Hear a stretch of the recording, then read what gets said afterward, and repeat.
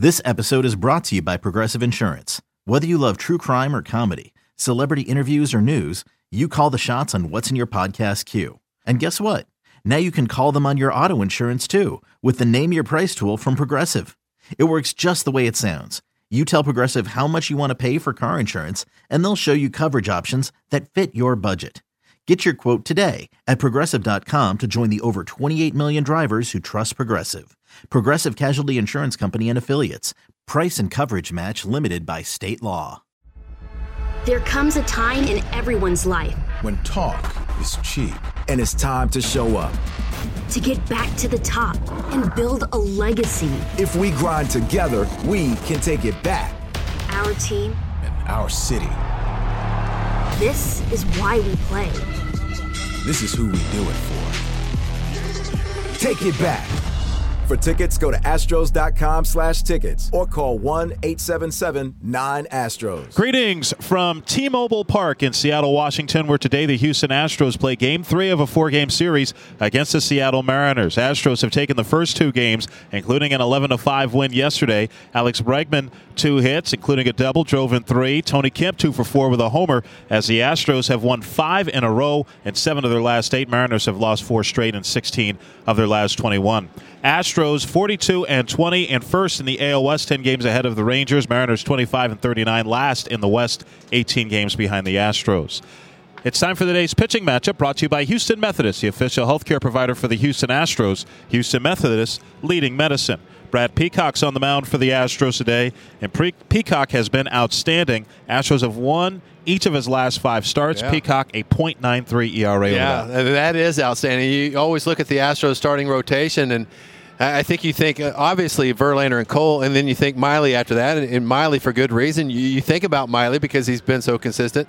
But all of a sudden, you're looking at Brad Peacock, and he's got numbers that match any of those pitchers right now. And the way he's doing it, and some of the changes he's made, has made some sense. He's gone to the windup. Feels like he has more rhythm in his delivery, maybe some more deception. But the fastball's real, the slider's real, the strikeouts are up, walks are down. Everything looks great with Brad Peacock. Meanwhile, Mike Leake getting the ball for the Seattle Mariners tonight and coming off a really strong outing his last time out. He had struggled before that, 4.71 ERA in his last 12 or in his 12 starts this year. Yeah, for whatever reason, the Astros hit him pretty well. Yeah. You know, it's kind of methodical. It's not like they have a real big inning, but it's always, 5 runs and 6 innings pitched, something like that. The Astros are just able to kind of outlast him. I mean, he's a sinker ball pitcher, and the Astros seem, I think, that to hit sinker ball pitchers very well because they have a simple plan. They just make him get the ball up. Case of the Game brought to you by Honda. Visit your local Greater Houston Honda dealers for great deals on all models. Official sponsor of the Houston Astros. Well, we got to see Myles Straw at shortstop in the latter part of last night's game. Came on to play short in the 7th inning. But he's going to start at shortstop today. This is something that had kind of been in the works. Have been playing quite a bit of shortstop at AAA as the Astros trying to increase his versatility. Yeah, it's not Wade Miley pitching, so you're not going to get a ton of ground balls because Peacock, I think, is more of a fly ball pitcher. But he's going to get tested. He's going to have 2 or 3 ground balls during the course of this game, and they're going to try to put him in the best place possible. He's a little bit better to his left than he is to his right. The backhand's giving him some troubles right now, as you would expect. I mean, this is an outfielder, but the Astros feel like he can become a very valuable member of their roster if they can move him around just a little bit more. Just a little bit. That's all you need. And Straw, certainly, when he gets on base, man, he's really special. No question about that. Coming up next, we'll have the Manager's Show with A.J. Hinch, presented by Waste Management. A little later, we'll hear from Astros second baseman and outfielder Tony Kemp. But now this from your local station. Baseball season is back, and if you're at Minute Maid Park, head on over to the new Love Street Bar behind home plate for a wide selection of Karbach beers, including Love Street Blonde, Hopadillo IPA, and the Astros' very own Crawford Bock. Or visit us sometime at the brewery where we're open 7 days a week. Learn more at carbachbrewing.com or find us on social media at Karbach Brewing. How about the Houston Astros? Now, a visit with the manager. Brought to you by Waste Management for environmental solutions that deliver economical savings. Go to thinkgreen.com. It's a grounder up the middle, and that's a base hit. Straw around third. He'll tie it up on Fisher's single. Marisnick over to the third base. It's 5-5 here in Seattle. Great job by Derek Fisher. And he swings and he hits a number up the third base line. Seager will charge, go to first base with it, and he's out. And the Astros score a run on that ground out by Bregman and now leads 6-5. That ball is lifted into left center field. A long run for Malik Smith. He'll get there. Fisher tagging at third, and it's a sacrifice fly for Gary L. The Astros score, and they lead 7-5. And that's bounced up the middle and past the dive of the shortstop and into center for a base hit. Around third, Chirinos. He will score an RBI single for Straw to make it 8-5 Astros. That is smoke past the dive of Seager and down the left field line. Around third, Kemp. He will score. Straw flying around third. He'll score as well. Marisnik a big turn at second. He'll settle for a 2-run double. 10-5 Astros. Swing and a foul tip into the glove of the catcher Chirinos, and that is the ball game. The Houston Astros continue their winning ways as they're undefeated on this road trip, winning their 5th in a row, defeating the Seattle Mariners tonight by a final score of 11-5. Welcome back to Astro Launch before the third game of this 4-game series with the Seattle Mariners. The Astros have won the first 2, and the way you guys win games now, AJ, it's entertaining. It's kind of fun to watch. It's just a different brand of baseball. But you guys are playing kind of small ball. Yeah, we have a pretty active team now, and you know I think we've embraced the fact that we've got to create opportunities. We got speed all over the diamond now. We have guys that are a little bullish on the bases. We've been able to get some sparks. Tony Kemp has come up with some big hits. Miles Straw has done a nice job, and when he's gotten in there, Jake Marisnik continues to be productive. It's been nice to see different guys do some things and get opportunities. And then when we have to create some things, we put pressure on the opponent. And it's not always about stealing the base, but the pitcher seems very distracted nowadays when our guys get on base. Now, I know you want all these guys back as soon as possible, but you can maybe wait another day or two just to make sure that they're not going to run into any kind of problems because you guys are playing a great brand. Yeah, no, we can play smart with our guys, and we want them to be healthy to begin with. But obviously, getting Altuve and Springer and Correa, Diaz back, getting Colin McHugh healthy will strengthen our team. But I love the fact that these guys are all jockeying for position on who gets to stay when those guys come back. And it's a great competitive environment. Our vibe is really good. I think these guys have talked about this in the minors before. If they just get their opportunity, they talk about being blocked all the time. Yeah. And they're showcasing their talents when they get in there. Devo's been pitching much better. You know, the last month or so, slowly but surely we're starting to see Devo what we saw the first half last year. Do you see some improvements? Yeah, he's throwing hard, which is a good sign, and he's letting it go, and I like the fact that he's being aggressive and kind of not being careful. You know, he's coming right at hitters. He's got 95 now. Yeah. His changeup's been pretty good. He's spinning a few sliders, so more and more outings are encouraging, and that means he's going to be used a little more. Gurriel, he's kind of the mainstay in the middle of the lineup right now between Bregman and Brantley, but Gurriel's kind of backing those guys up. He's just a steady performer, better on defense than I think a lot of people realize, but not prototypical as a first baseman. What do you like about him? Well, I like his actions around the base. I like that he's a swing first mentality wise at the plate. I think he's a very smart guy. You know, I think he hits better when there's situations involved, right? So we need to run around third yesterday with they intentionally walk Brantley to get to him, and he knows he got a sinker ball guy in there. He waits the count out, gets a ball elevated. He can hit the ball to the middle of the diamond in the air for a sac fly. He's very, very, very good at situational hitting, and action's going to happen when he's there. And I think his defense is underrated. I think at first base, he can play way off first base because of his athleticism. He picks balls well. He's a third baseman playing first base, and I think he's kind of an under-the-radar guy for us that's quiet, but yet part of the glue that keeps us together. I feel like you guys are just a good offensive team, period. But whenever you're facing a sinker baller, I get even a little bit more excited because I think you handled them maybe better than anybody, and that's what Mike Leake is. Yeah, anytime you throw the ball down to us, there's some danger down there. I mean, Chirinos, not on the lineup tonight, but hitting low fastballs out of the ballpark. Yeah, we have guys that just handle the ball down. Jake Marisnik handles the ball down. Michael Brantley handles the ball down. Josh Reddick handles the ball down. Then we've got guys like Kemp and Straw in the lineup tonight that when they put the ball in play, they put a lot of pressure on the opponent. So it's a good matchup for us. I don't think he's going to just throw the ball down to us. I think he's going to create some different things and try to be unpredictable with the 5, 6, 7 pitches that he has. But we're operating on all cylinders right now. 4 months ago, I bet you wouldn't have thought that you're going to start Miles Straw at shortstop, would you? Yeah, so it's Alex Cintron, our hitting coach, told me today, he was like, I'm going to frame this lineup card because I never would have imagined that this would be the lineup, in a major league game. This is new opportunities for a lot of guys. We're not always going to play Tony Kemp at second base or Miles Straw at short with Yuli off today, White's playing first. Fisher's on this team. The volume of guys that were considered depth pieces for us are now playing primary positions, and it's a unique lineup. And the challenge for him, I would imagine, is just the speed of the game, being able to slow yourself down enough not to try to get in a hurry.